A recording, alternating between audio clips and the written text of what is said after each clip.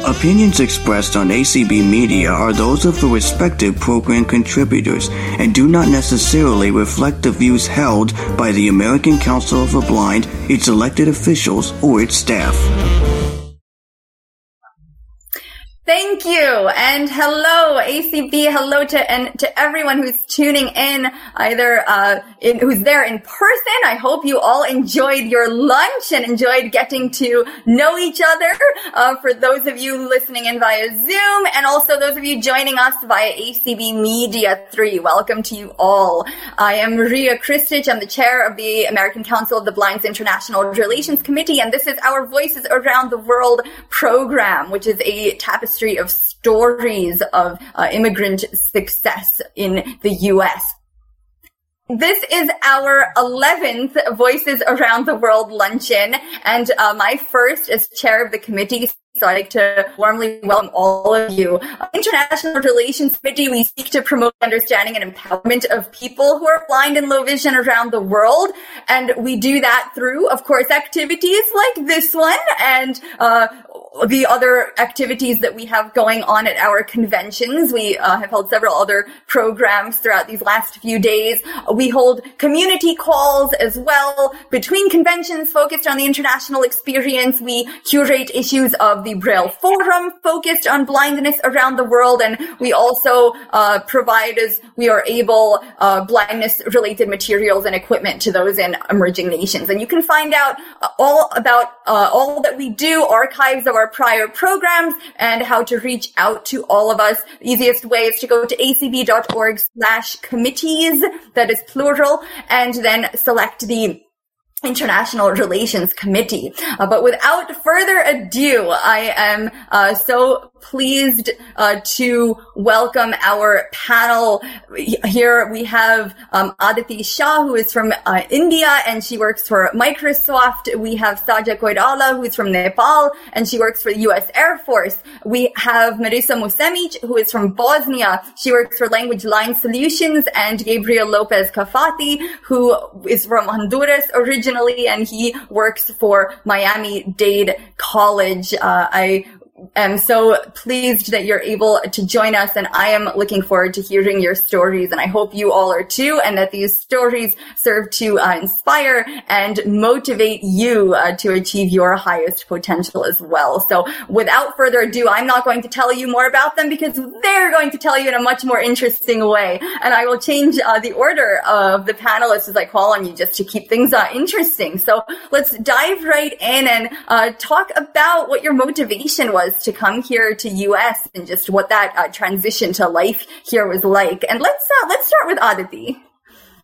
I am originally from Mumbai, India, like Maria said. I graduated with a degree in information technology back in Mumbai, and then I started working for a cybersecurity startup. And that's where I realized, like, I'm really fascinated about the whole world of security. And I thought, 3 years into my job, I thought I want to pursue a degree in cybersecurity, like to become a cybersecurity specialist. I looked around in India and I didn't really find any graduate programs which were very focused on cybersecurity at that point in time. So that's when I decided to apply for some grad schools in the US, and I got accepted at the Georgia Institute of Technology's MS in Cybersecurity program for the fall 2018 term, and that's what got me here. All right, thank you. Next, let's go to Gabe next. Thank you. So, as Maria mentioned, I was originally born and raised in Honduras, and I was diagnosed with retinitis pigmentosa when I was 9. I always felt there was a lot of things that were different in me from my friends and everyone around me and my family. So I went through high school in Honduras. I was very privileged and very blessed to be able to attend an American school over there. And when I got to college, I was very passionate about law, so I went into law school. I did not know how I was going to do that. Believe it or not, I like to share this because it's a way in which we appreciate what we have here in the United States. I know many countries are making a lot of progress, and that was one of the motivations that I found in transitioning over to life in the U.S.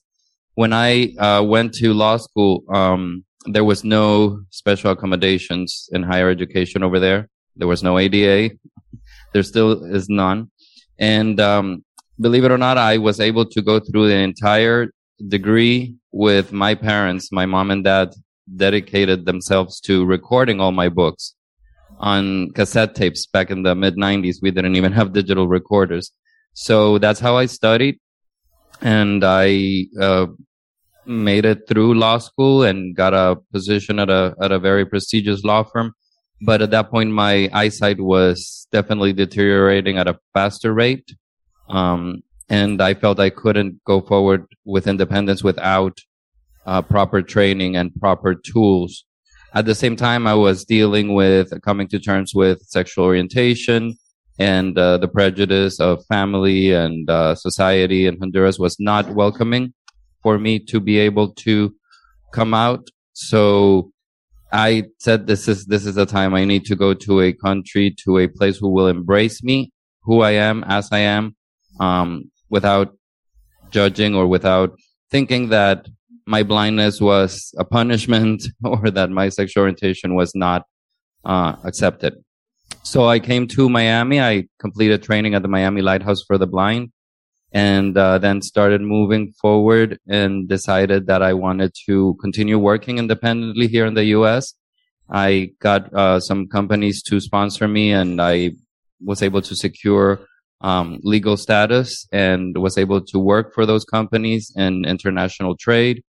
And finally decided that this was home for me. So I went through the process and waited patiently and became a resident, and then finally naturalized citizen in 2015. And the transition was to me, I grew up learning a lot and admiring the American culture. So the transition was very easy. The opportunities that I found here were definitely so welcoming, and obviously connecting with ACB and FCB and Blind Pride International also gave me the tools necessary to complete that picture and make my transition fully immersive into the life of the United States of America. Thank you, Gabe. That is great that you were able to have a successful transition. All right, let's stay in the room there. Let's go to Marissa next. Okay, thank you so much. So I'm gonna I'm gonna backtrack a little bit here, and so I was born and raised in Bosnia, and I lived there until 92 when the war broke out. When the war broke out in April of 92, I was in 7th grade, attending the School for the Blind in Sarajevo, which is the capital. So all children who are blind or have low vision, that's where they went to school. There was no other alternative. And to my knowledge, there still is not. Everybody who is blind or low vision attends a school for the blind. So, back, when I applied, when my family and I should say, applied to go, to immigrate to the U.S., we lived in Germany, in Munich. So, we settled as refugees in Germany back in 94, and in 99, all the refugees who were living in Germany at the time, they received a letter saying that you either have to apply to immigrate someplace or you will be deported. So if you applied immigrate somewhere, then that was your chance to stay in Germany for as long and before you left. Otherwise, everybody else, was deported. That's the program that the German government had at the time. I don't know too many details. So, prior to, immigrating to the U.S., I attended school for the blind all the way through. So, when I came here, a big transition was for me, attending a school for the blind in Europe. And then suddenly I came here and I was mainstreamed. Now, the mainstream process in Germany at the time was going on, but there were very few students were mainstreamed. In fact, the only ones that were mainstreamed that I know of were people at a school called Gymnasium, which is a type of school in Germany that when you complete it, it leads to college education. So only if you attend Gymnasium, you could go to college in Germany. So in order to immigrate to the U.S., there were certain criteria that you had to fill. So one of them was that you had to have been in a prisoner in a concentration camp. The other was you have to be a mixed marriage. And the third was that somebody in the family had a disability.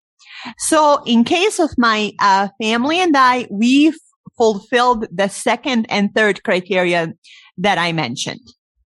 I am from a ethnically mixed marriage. My dad is Muslim and my mom is Croatian. So she's Catholic.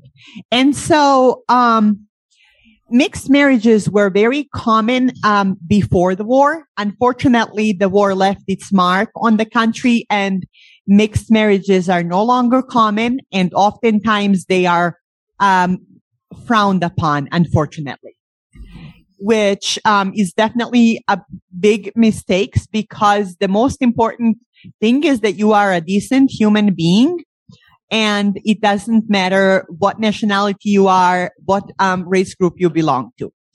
So we came to the United States in October of 99 and settled in Detroit, Michigan. And if you knew somebody who already lived in the United States and could be your sponsor, then you had a better chance of getting more, getting a better placement because you knew somebody. That was the assumption. And, it certainly held true for us because, those people actually helped us, transition to the U.S., to life in the U.S. They helped me find a school. When I came here, I was 20 years old, but because of the English language, or my limited English language at the time, so I chose to go to high school and I went there for 3 years. Then I went to Saginaw Valley, got my bachelor's degree in social work, and then I got my master's degree in rehab counseling.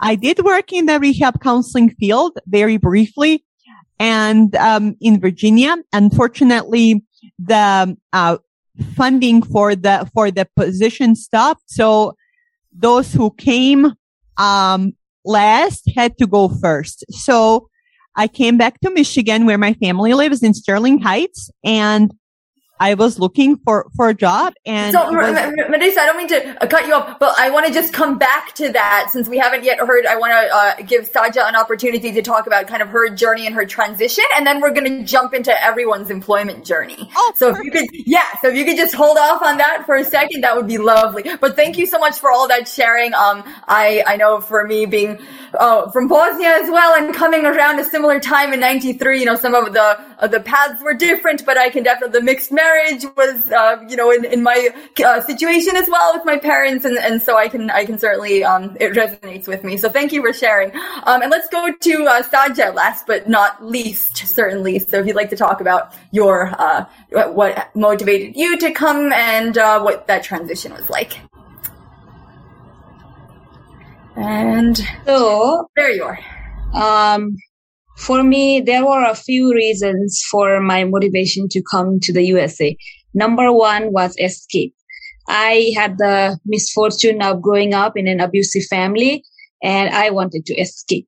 I wanted to go as far away as possible. And in my mind, that was America. America was the farthest you could go. If I got there, nobody would ever find me. But as I grew older, my reasons became more sophisticated. I wanted to go to the USA for a better future, for more opportunities, and for prestige. All my life, I have searched for prestige. I like people to think highly of me. And going to America does that to us, to Nepalis. Once you hold that visa in your hand, you become an instant celebrity and even glamorous. And I wanted people to think of me as a prestigious person. So initially, I wanted to go to the US to escape my family situation. But as I grew older, my reasons became more sophisticated. And in 2010, I had the opportunity to come to the USA on a student visa. My transition to the US was excruciating. I actually don't like to recall my early days in the US because I feel so sorry for myself. I know that I have grown and come a long way, but I do wish that my transition didn't have to be that difficult. Sure. So there are a few things that made my transition really hard. And number one was my own feeling that I was dumb and inferior. Intellectually, I understood that I was not dumb, but in reality, I felt like it. I could hardly speak the language. I didn't know anything about the culture. I was not familiar with American food. And, I didn't know anything. And because of this, I thought I was backward. I thought I was a fool. I remember one time that the very next day after I came to Hawaii, we had an orientation on campus. And they served us pizza. I have never had a pizza before. And I had heard that Americans always ate with forks and spoons. We eat with hands in Nepal.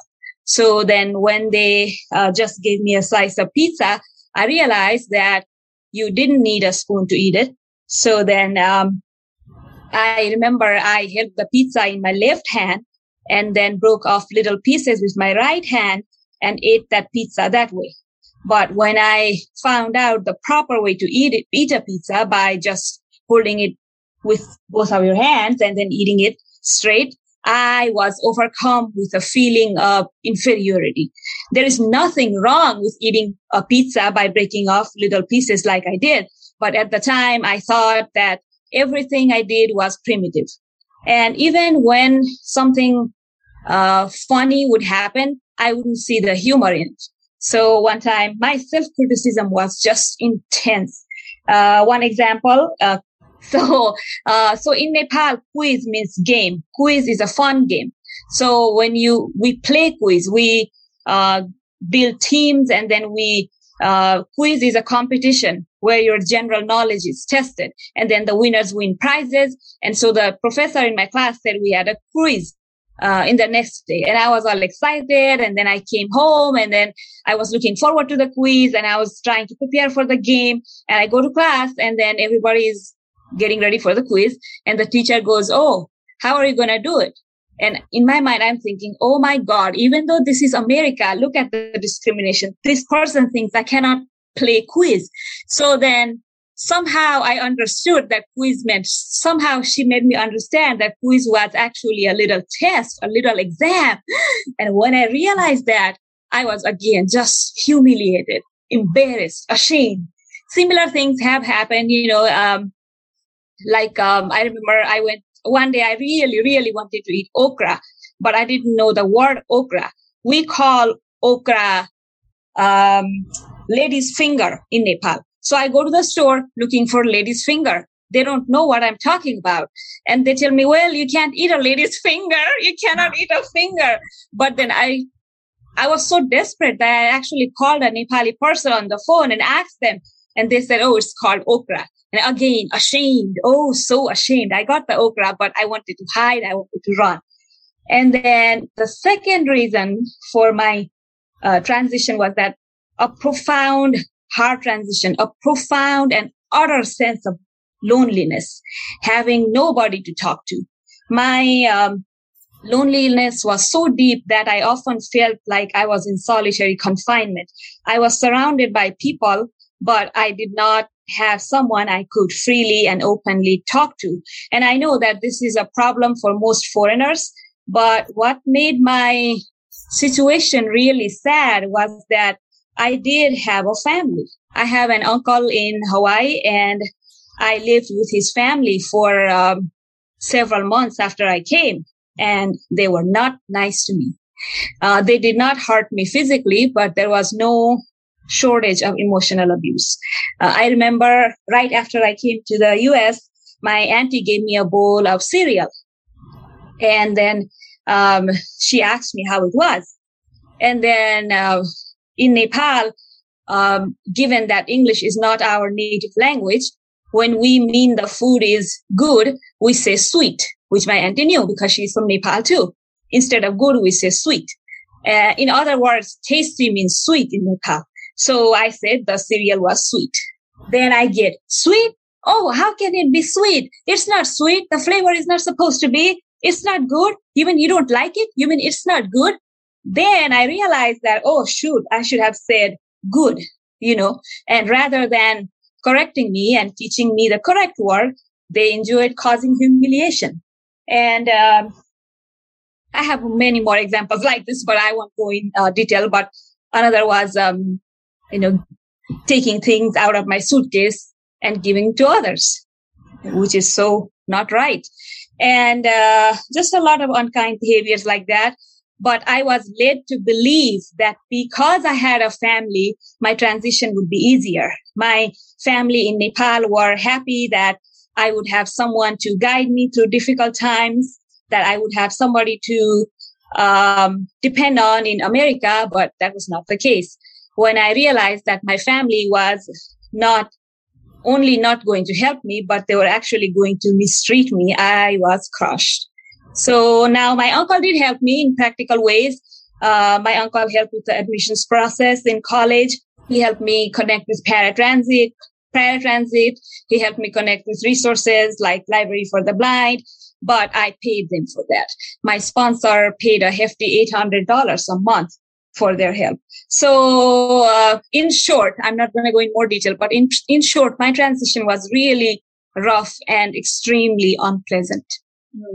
Thank you, Saja, for sharing that, for being vulnerable and so candid. I think it's important to acknowledge that, a lot of us, and, we had, my family and I, we had lots of challenges as well with people who exploited us and such, abused us financially and things, when immigrating. And I think it's important for, we never know who's listening. And if someone is going through a challenge like that, to know that they are not alone. And I hope that, as we move forward here through this conversation and, forward in your journey, and that people can hear about how you have succeeded, despite all of these hardships, that it can hopefully be, motivating to someone who is going through a challenging time. They're not alone, and that they can do this, and that just mental health aspect as well, that the power of being able to change, one's attitude about oneself. So thank you for sharing that. We'll continue now. So as we've heard about some of your, the transition, and for some of you, your educational journey, let's jump into, so kind of from where we left off, and let's, talk about your journeys to, successful employment. If you didn't mention anything about education before and want to now, feel free. So we'll jump into the employment journey, and then, just anything, else that you want to share in terms of what your life has been now that you have, made a successful transition and you're, employed and living here, and, what things are like in terms of, if you want to share any, community involvement or family or just anything about what your life is like now. So let's go to Gabe first. So, yes, Maria and everyone, education, that's one of the things I'm a nerd. I've always been a geek. I love studying. I love reading. And, after completing the projects that I had, committed to with the companies who were able to sponsor me for, legal status and, being able to work, I realized that after that I was on my own. So I had to secure education in order to be able to further be able to succeed as an individual here in the United States. So I decided to go back to school. So I went first to Miami-Dade College, where I did some coursework, and that's where I work now. But then I went to Barry University, where I completed an MBA with orientation and management. I felt that was the next best step because I felt it would open a lot of doors and it would help me step up in the ladder of employment. However, the involvement with the organizations under the American Council of the Blind, I started getting these statistics of the high rate of unemployment amongst our community. And I started bitterly experiencing that. I have a collection of those fun template letters that say, thank you so much for your interest in our organization. However, at this point, we decided to move forward with another candidate who better meets or who is a better fit. So I cried over each and every one of them. And I started just feeling I could relate with a lot of what Saja was saying, because at that point, I felt that I felt helpless or hopeless. And I'm not going to lie. There were some times I'm an only child and I grew up very close to my parents. And sometimes I, cried myself asleep and told myself, what am I doing here when I have a home, where my parents can provide at least meals for me. And I know that I will be good over there. But on the other side, I had come so far and I had also learned to value the other things that this country was affording me, like independence, the ability to be myself and present myself as who I am without fear of judgment. And most importantly, the other aspects of the legal framework of the United States, which had guarantees for me as a blind person.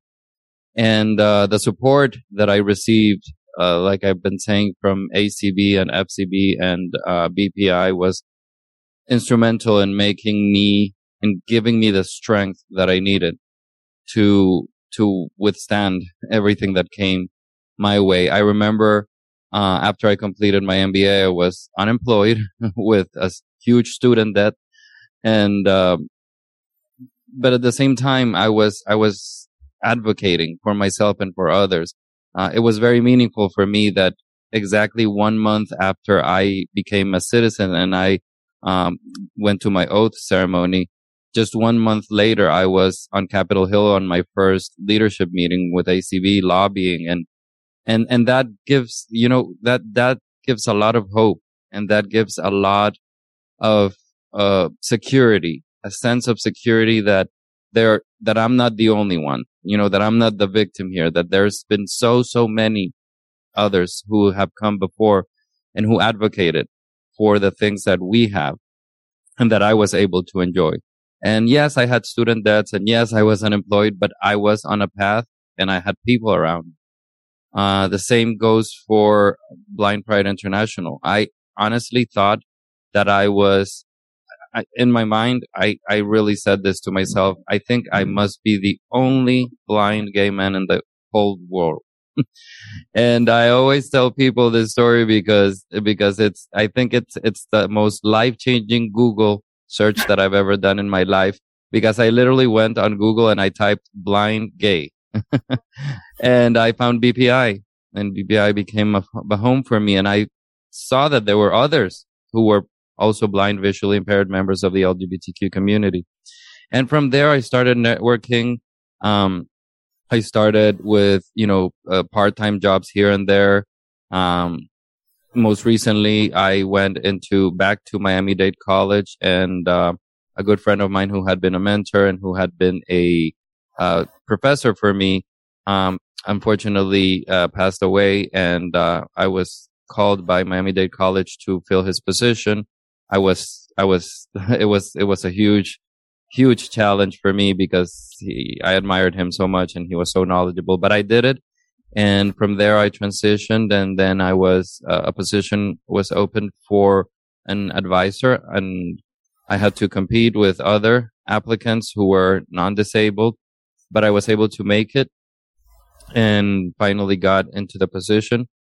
And, it's amazing to know how, with patience and strength and the tools and the organizations like this, our organization behind us and walking with us, it's amazing how you can get to the other side. Because when I have a student on the other side of the desk, sometimes I just reflect on the fact that many years ago I was on the other side of the desk, and now I am advising students with disabilities, and some of them immigrants as well. Miami, we have a huge, not only Hispanic, Caribbean, Haitian, immigration. So it's a great passion for me to help them, not only in their academic and career path, but also in connecting them with resources, with paratransit, with Division of Blind Services, teaching them about NLS and about, Bookshare. So it really fills my heart. On the other hand, I decided also a few years ago that I wanted to embark in another of my passions, which is within helping people. And I always got compliments from family members and friends who told me that I was such a great listener, that I gave good advice. So obviously I went into life coaching for all the wrong reasons, because you don't go into life coaching thinking that you're going to give advice. But that's what I thought at the beginning. And I started that process of my certification and just recently completed that. So I'm also doing that. And I am now providing some career coaching, and also providing coaching to people who are struggling with, coming to terms with sexual orientation or coming to terms with being disabled. And overall, I think that the nation is not perfect, and we live in a very polarized society these days. But at the end of the day, the security that we have in this country, that this is a country of laws, and this is a country where we learn to respect each other, and where there is opportunity. It's sometimes not in the places where we look for it, but it is there. And the other thing that I wanted to point out and make everyone, leave everyone with a reflection in that regard is, don't give up, because I know it's tough. I know it's difficult when you get rejection, whether it be from family, from friends, or quote unquote friends, or from potential employers. But eventually you'll get there. It just takes tenacity. It takes definitely, I advise everyone to practice a lot of networking, and also connecting with the right organizations. You are in the right place if you're here, not only here at the luncheon, but in this convention. ACB has great resources and great opportunities to network. I was I cannot say how much I appreciate all the channels of opportunity. Moving a little bit towards my personal life, my community, this ACB community, has given me the tools to deal with my parents, because my parents were, I was moving on with my blindness and with coming out as a gay man, but my parents were not. So I had to deal with my own coming out and with my own coming to terms with losing my sight, but I also had to help them through that process. Like I said, I'm an only child, so it was very difficult for them. The life-changing opportunities that I've got here are not only within the employment aspect. I was also inspired by coming to my first conventions back in 2012 to go forth and decide to get a guide dog. And my guide dog, Posh, who just turned 11 and is about to retire, has been just a life changer. She has been not only my eyes, but also my companion. And then just to wrap up on the personal side, it was also in an ACB convention 3 years ago, the last in-person convention we had before the pandemic, where I also found love. And I met my partner, Anthony Corona. Very, very good. Excellent. Thank you so much, Gabe. It's so great to hear. And as you said, moving from some of those dark places and now going through that, I'm sure the fact that you've gone on that journey makes you, better able to relate to your students and your clients. And I love what you said about gratitude and everything that ACB has done for you. Gabe is being modest and not telling you things like the fact that he's a member of this committee here in International Relations. And then as of yesterday, he will be an upcoming member of ACB Board of Directors. So congratulations to you on that. And thank you, including I was going to actually go there next after the reflection. So thank you for going. Thank you for going there as well. So we'll do that with the rest of you as well. And then we'll be able to open it up. So we can go on. Aditi, let's go to you next. So if you want to, pick up from where you had left off in terms of with your educational journey, your journey to employment, and anything else you want to share about what life is, like for you now, and any kind of, reflections or advice, having gone through your journey so far, what you advice you'd give for people who are, immigrants or looking for employment who are blind or low vision. Sure. So I want to start by talking a little bit about my employment journey back in India. So I always thought, I lost my vision when I was 15. Like, I was diagnosed with retinitis pigmentosa when I was 11, and gradually over the next 3-4 years, I lost all my usable vision. And since then, I just kept telling myself that, hey, I have to work hard. If I have great grades, employers are not going to look at my disability. They're going to think, oh, this girl is amazing, and they're going to, just take me on very quickly.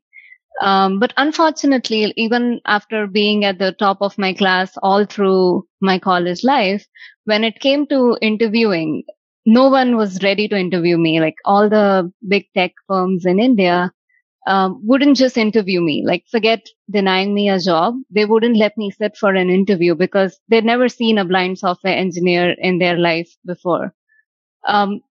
So, starting from there, I always had anxiety about finding a job. I found my first job in India with the cybersecurity startup that I mentioned via a classmate. And that was also I had to freelance for the company before, prove myself, and then they hired me full time. So deciding to come to US, quitting that job was a big step. And I was really scared at that point because I didn't know, studying in the US is a huge expense, and I wasn't sure if I'll find the next job. But fortunately, things went really well. I was very lucky to also get an employment on campus throughout my master's program, which paid for my tuition. So I didn't really have to spend anything on my master's degree. And thankfully, I applied to Microsoft for a summer internship, and I when I came to Seattle for my interview, it was such an inclusive experience. Like I had a full day interview with 4 coding rounds. And generally, when I interviewed at other places, if I had multiple rounds, I would have to be the one moving from one room to the other. And which was something that always caused me anxiety on top of all the interview anxiety that, in a new setting, moving from one room to the other room, was always something I found hard. But at Microsoft, I was sitting in one room and all 4 of my interviewers walked in one after the other. And that was such an inclusive experience that I really just wanted to work at Microsoft. So I was offered a software engineer intern position for the summer. And right after that, I basically was offered a full-time position with Microsoft. And that's what I've been doing since last 2+ years. Work is really exciting. I do artificial intelligence for cybersecurity, 2 of the most happening fields in tech right now. So I'm really excited about all the work. Microsoft definitely is one of the most inclusive employers on the planet, I believe. I'm so grateful for all the accommodations they offer for employees with disabilities, because it not just helps me survive at work, but it also helps me thrive and really succeed. So that's definitely been very important. Apart from work at Microsoft, I try to sensitize everyone who's doing security for Microsoft about different accessibility best practices and disability inclusion by leading different culture efforts out there. I'm really passionate about trying to get more blind and visually impaired people to pursue STEM careers. In my journey, I've always found, like, wherever I've gone, whether it was education or whether it's at work, I found little to no representation of blind and visually impaired people, whether in tech or cybersecurity specifically. So I've realized that, I have that sense of responsibility. Like, whoever I work with, I think of that as an opportunity to change their mindset about people with disabilities. So whatever I can do through my work or through my sensitization efforts, I feel like I can make the path a little more smoother for anyone who wants to follow the same journey. So that's definitely something I try to do at Microsoft. On a personal front, I have also been mentoring and training different students, both in India and the US. I volunteer with a bunch of different organizations working for the blind, trying to support students, whoever wants to pursue a tech career or, any other STEM related career in whatever ways I can. I also kind of try to spend some time thinking about different solutions to accessibility problems, because I feel like technology gives me the power to create, and I want to leverage that power to the best of my abilities to create as many tools as I can to help people who face the same problems like me. So been doing all of that. In terms of family, my family still stays in India. So I live in Redmond, Washington, where Microsoft is headquartered, by myself. That also has been a very interesting journey because, until I moved to the US, I used to live with family. I'd never lived alone. So it was very interesting transition for me in that sense, because my, I always had someone in the family to help me out whenever I needed them, like whenever I had to go somewhere or whenever I needed to read something. So moving away from home, it was a little challenging for me to first learn how to seek help. I always say that that's the best thing that I learned in the US, learning to ask for help because even culturally in India, people just offer help without asking whether you need it or not. And that's not how it is here. Like, people would want you to ask for help because they really respect your privacy. So I learned to ask for help, sometimes even from strangers. And that, I believe, is the biggest superpower that we have. So that's something I picked up. I really had to enhance my white cane skills. Like I said, in India, you have so many people around because of so much of population that wherever I would go, especially in Mumbai, which is generally overcrowded. So I would always find a lot of sighted help everywhere. Here, a lot of times there is no one on the road. So I need to be very good with my cane skills and my orientation and mobility skills. So that's something I really picked up. And in terms of my advice to anyone, the first thing I would say, being in tech, is there's no replacement for skills. If you're good at what you do, it doesn't really matter. Geography doesn't matter. Disability doesn't really matter. If your code works, you're a hero. If it doesn't, then you're a zero. So just focus on your skills. Do not hesitate to step out of your comfort zone. I had a good job in India and I was with my family. But I had this dream of becoming a cybersecurity professional. So I decided to pursue that goal, to step out of all the comforts that I had. But today I'm working for one of the biggest and best tech companies on the planet. And I really feel glad to have made that decision. And lastly, when we decide to step out of our comfort zones, a lot of times the journey feels so daunting. Like, I don't know anyone in the US. Like, we didn't have any immediate family or anything. So at that point, when I decided to move here, I had no clue how I was going to do it. But I just focused on the next step and the next step thereafter. And it always works out. If you have, like Gabe mentioned, if you have the tenacity, if you have the patience to keep trying and not give up, eventually it's always going to work out for you. Thank you. Awesome. Thank you so much, Aditi. Thanks for sharing all of those bits of advice. I love that you were able to achieve your dream professionally, and also it's great that you're paying it forward and to help us. And I love what you're saying about kind of reframing that instead of thinking, here's one person that doesn't know anything about blindness and we have to educate them again, reframing that as an opportunity to change their minds. I think that's really important. So let's see, we'll stay on Zoom. Let's go to Saja next. Well, for me, I came to the US on a student visa to go to school, and I have been doing that ever since. That was in 2010. So I came here to get my AA degree, and then I got my bachelor's degree. I got my master's degree.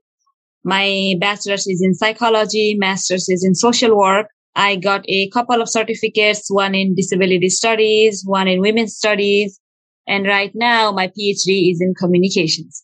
So I have spent a lot of time in academia, but recently, a year and a half ago, I also started to work full time for the Air Force. So when I finished my bachelor's degree, I wanted to work. I thought about holding a part-time job. For my bachelor's degree, I was not interested in working. I just wanted to get my BA degree. But after I was done with it, I wanted to work part-time. But I did not have the guts to apply for a job because, as Aditi and Gabe said, because of a history of rejection. I, like a lot of blind people, have a history of getting rejected, even after being offered the job at the very last minute. I was declined. So I didn't have the guts to go through that again. So I said, okay, no, I'm just going to keep going to school. And that's what I did. And, but I was going to finish my PhD and then start teaching. I was pretty sure that after I got my PhD, I wouldn't have problem finding a job. I could be wrong, but I really did think after I got my PhD, I would have a problem finding a teaching job at somewhere. some community college or university. But then, during my master's degree, a job did find me. I was not looking for a job, but I was offered a job with the Uni Description Project that some of you may have heard about. So the project audio describes the national park brochures. So I started to work on that project, and then I started my PhD, and then out of nowhere, I get an email saying, okay, there's a job fair. So, okay. And the job fair was virtual. And so I went to the virtual job fair, and the Air Force was one of the vendors, and looked like I met most of their criteria, not all. So I just applied for the job. And this was when I was working on my PhD. And then shockingly, I got the job. So I moved to Ohio from Hawaii a year and a half ago. And so that's my story. And in terms of advice to people, I really don't have anything new to add. What Aditi and Gibbs said is good. Get out of your comfort zone.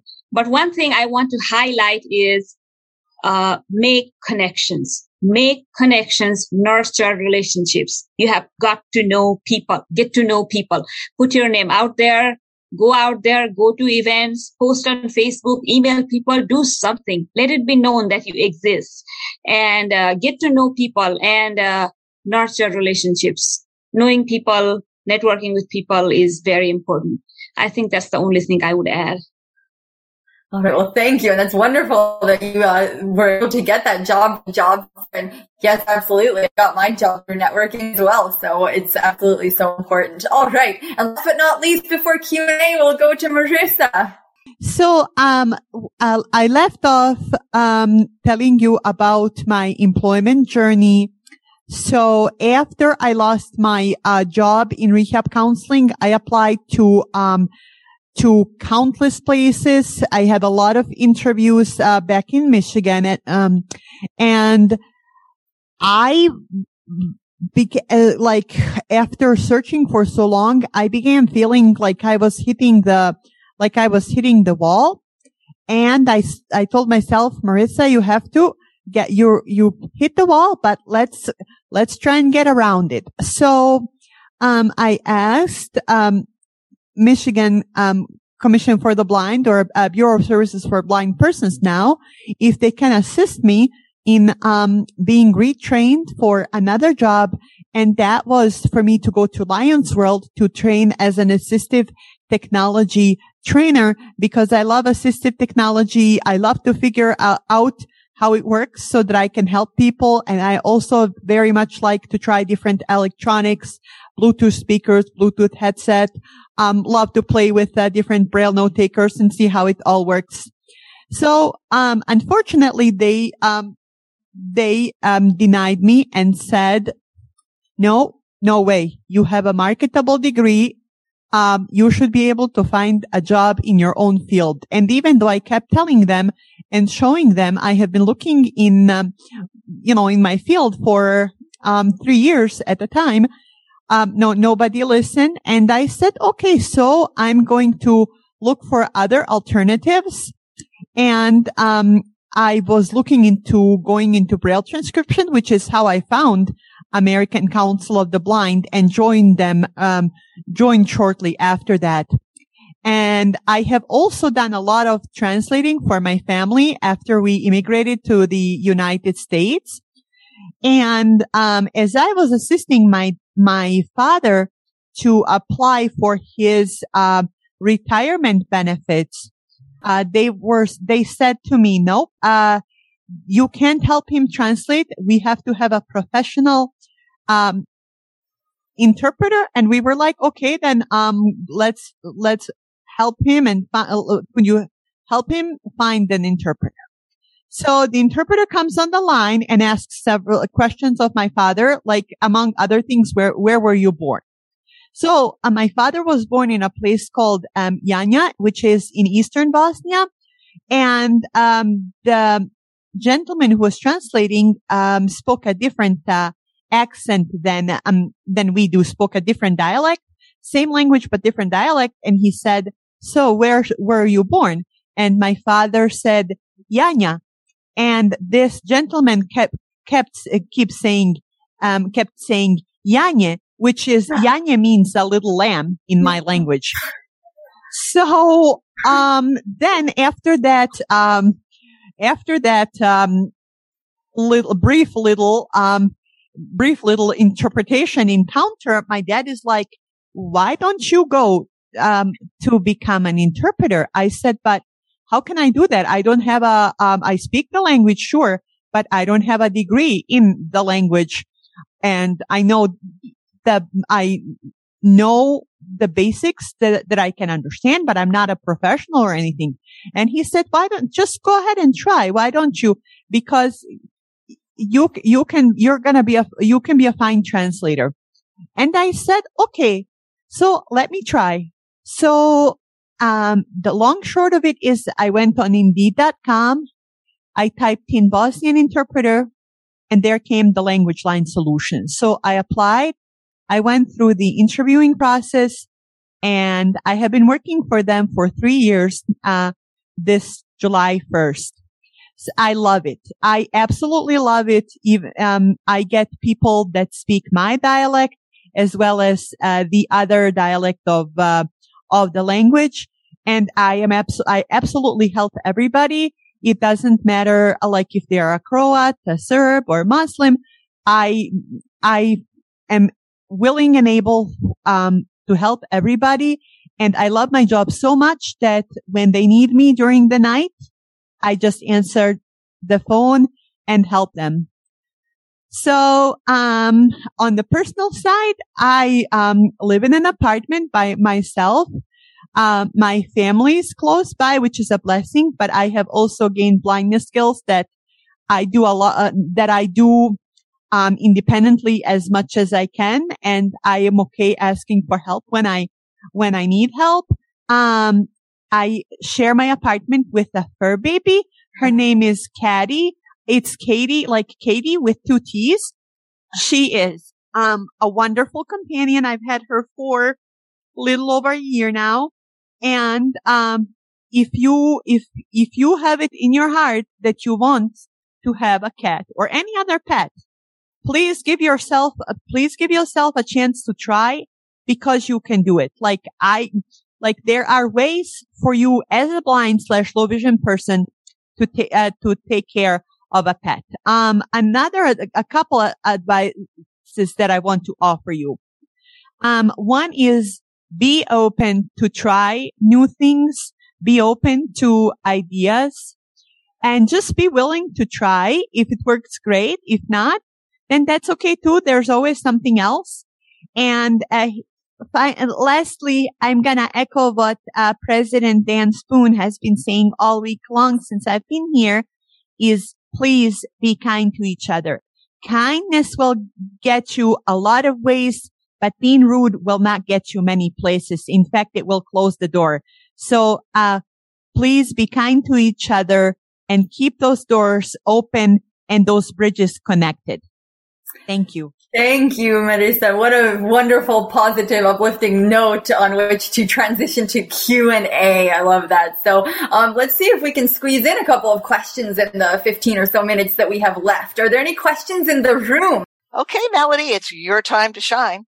Have each of you had experience difficulty asking for help or declining help that's assumed that you need, just in aspects of daily life, whether employment related or not, while simultaneously educating on the fly and asserting yourselves constructively? Thank you.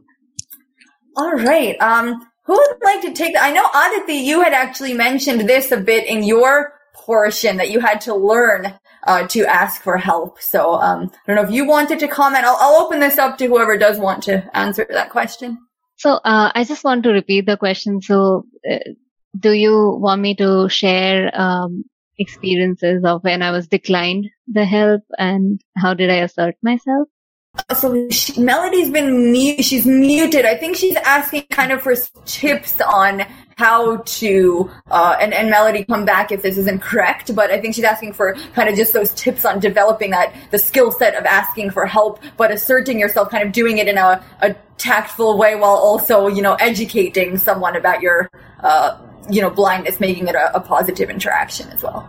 Yeah, I think, one of the things that has started working for me better is being more specific about what I needed help with. Like say, when I deal with a lot of data, so sometimes I have to interpret a lot of graphs and charts, which is something I cannot do with my screen reader. So when I need help from someone to actually describe it to me, and I've had experiences where people would just go on and on telling me all the details from the graph, whereas I would only want to know the highlights. So asking more specific questions like, hey, what's on the x-axis and what's on the y-axis, really helps me get the information that I need rather than, leaving the control in someone else's hands. That's one way. Another way that's really been working for me is using some of these apps like Aira or Be My Eyes, like especially when I lose my way on the road, and I do it pretty often. I'm still pretty new to walking with a cane, so I generally try to use these services where I get more experienced visual interpretation of my surroundings to be able to kind of make sense, and asking more pointed questions in situations like this again helps because a lot of in these situations time is of essence. So I think those are some of the tips I can share. All right, thank you. And I can tell you, as someone who's been walking around doing the blindness thing since birth and, traveling independently for a couple of decades now, I still get lost and, need Aira to help me find my way too. So you're fine. All right. Anyone else want to jump in? All right. Well, hearing none, do we have any questions in person in the room before we come back to Zoom? This is Swalpa. So I just want to get, what was the biggest different culture that you guys encountered when here in the U.S.? You're asking, sorry, it faded a little. You were asking what is the biggest cultural difference between, Okay, would you like that for all of the panelists, or are you addressing it to someone specific? Just all panelists. Okay, sure. Great. All right, let's go to Gabe first. So, very interesting question. Actually I was thinking about that from the prior question. I don't like stereotypes, but for example, in my case, one of the things that I have from a Hispanic culture is that sometimes we're not so forward with our communication.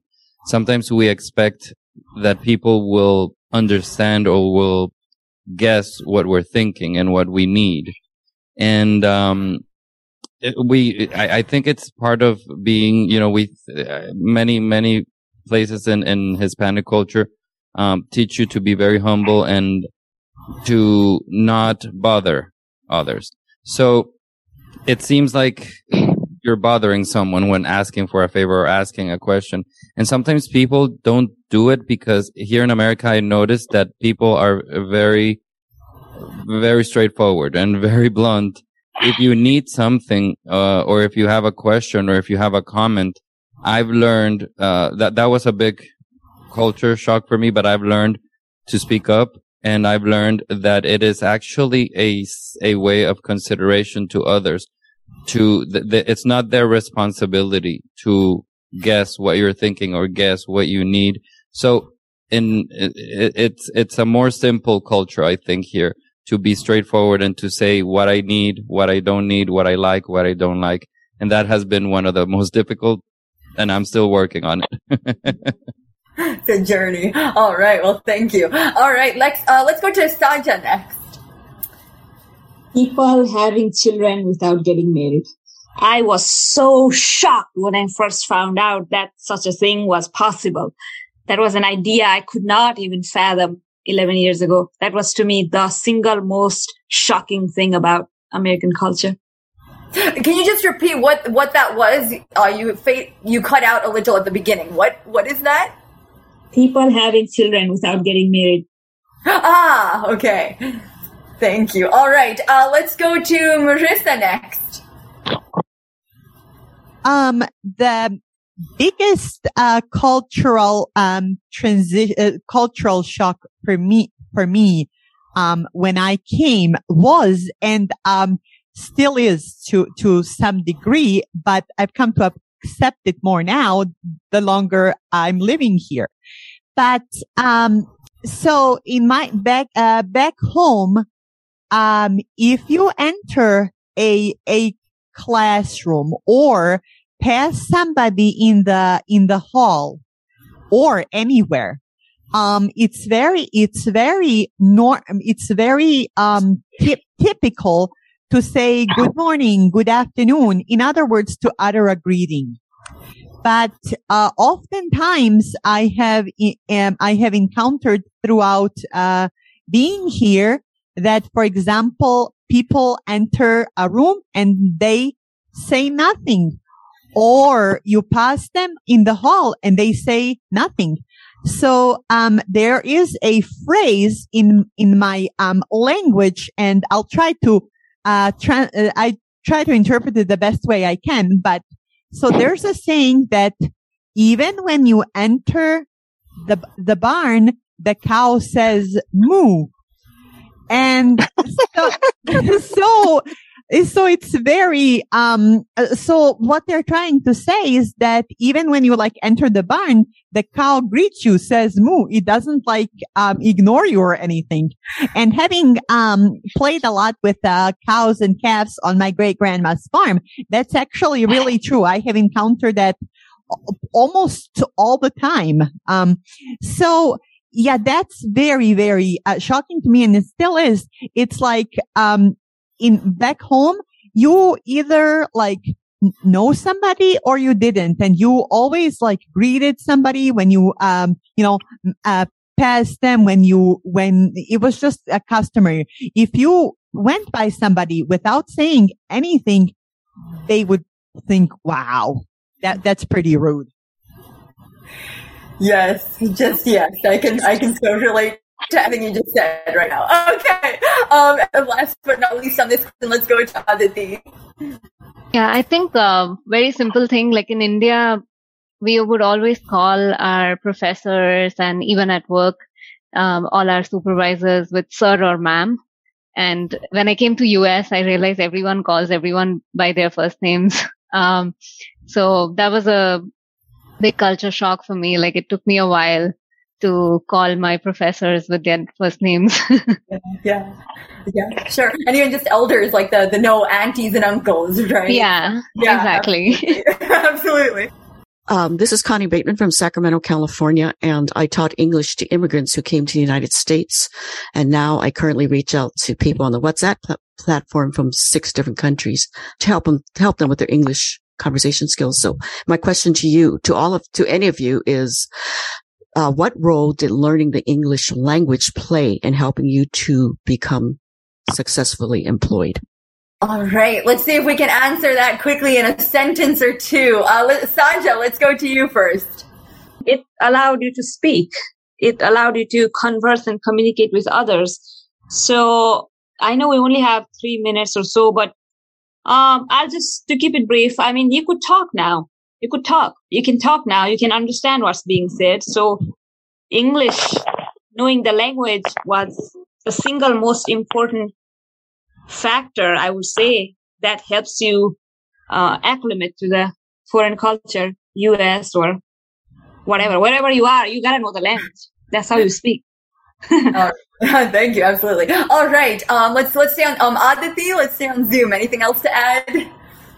No, I would just say definitely English is important, but beyond, like, English, I feel is a tool that lets us express ourselves. So, like, we can express our ideas. And I feel like that's the single most important thing at work. Even if I know things, but if I can't express it well or I can't pitch it well, doesn't really help my career progression. So definitely English is a very important skill to have. Okay, great. Thank you. All right, Marissa, let's go to you. So, what helped me was that I took English at the School for the Blind in Germany. It was a required subject. So when I first came, I didn't know it enough to like fully converse, but I knew the basics. So I was given the advice to converse like in English as much as I can and watch or listen to like the radio or TV programs in English as much as I can. So that's my advice for anybody who is learning English is please expose yourself to as many English speaking people as you can, and don't be afraid to ask questions, because English is one of those languages where different same words have different meanings. So absolutely be open and don't be afraid to ask questions. I cannot say much because I was blessed. My parents did the sacrifice that they did to put me in an American school, but definitely speaking the language and being exposed and just practicing and don't be ashamed. Everyone makes mistakes. Thank you so much.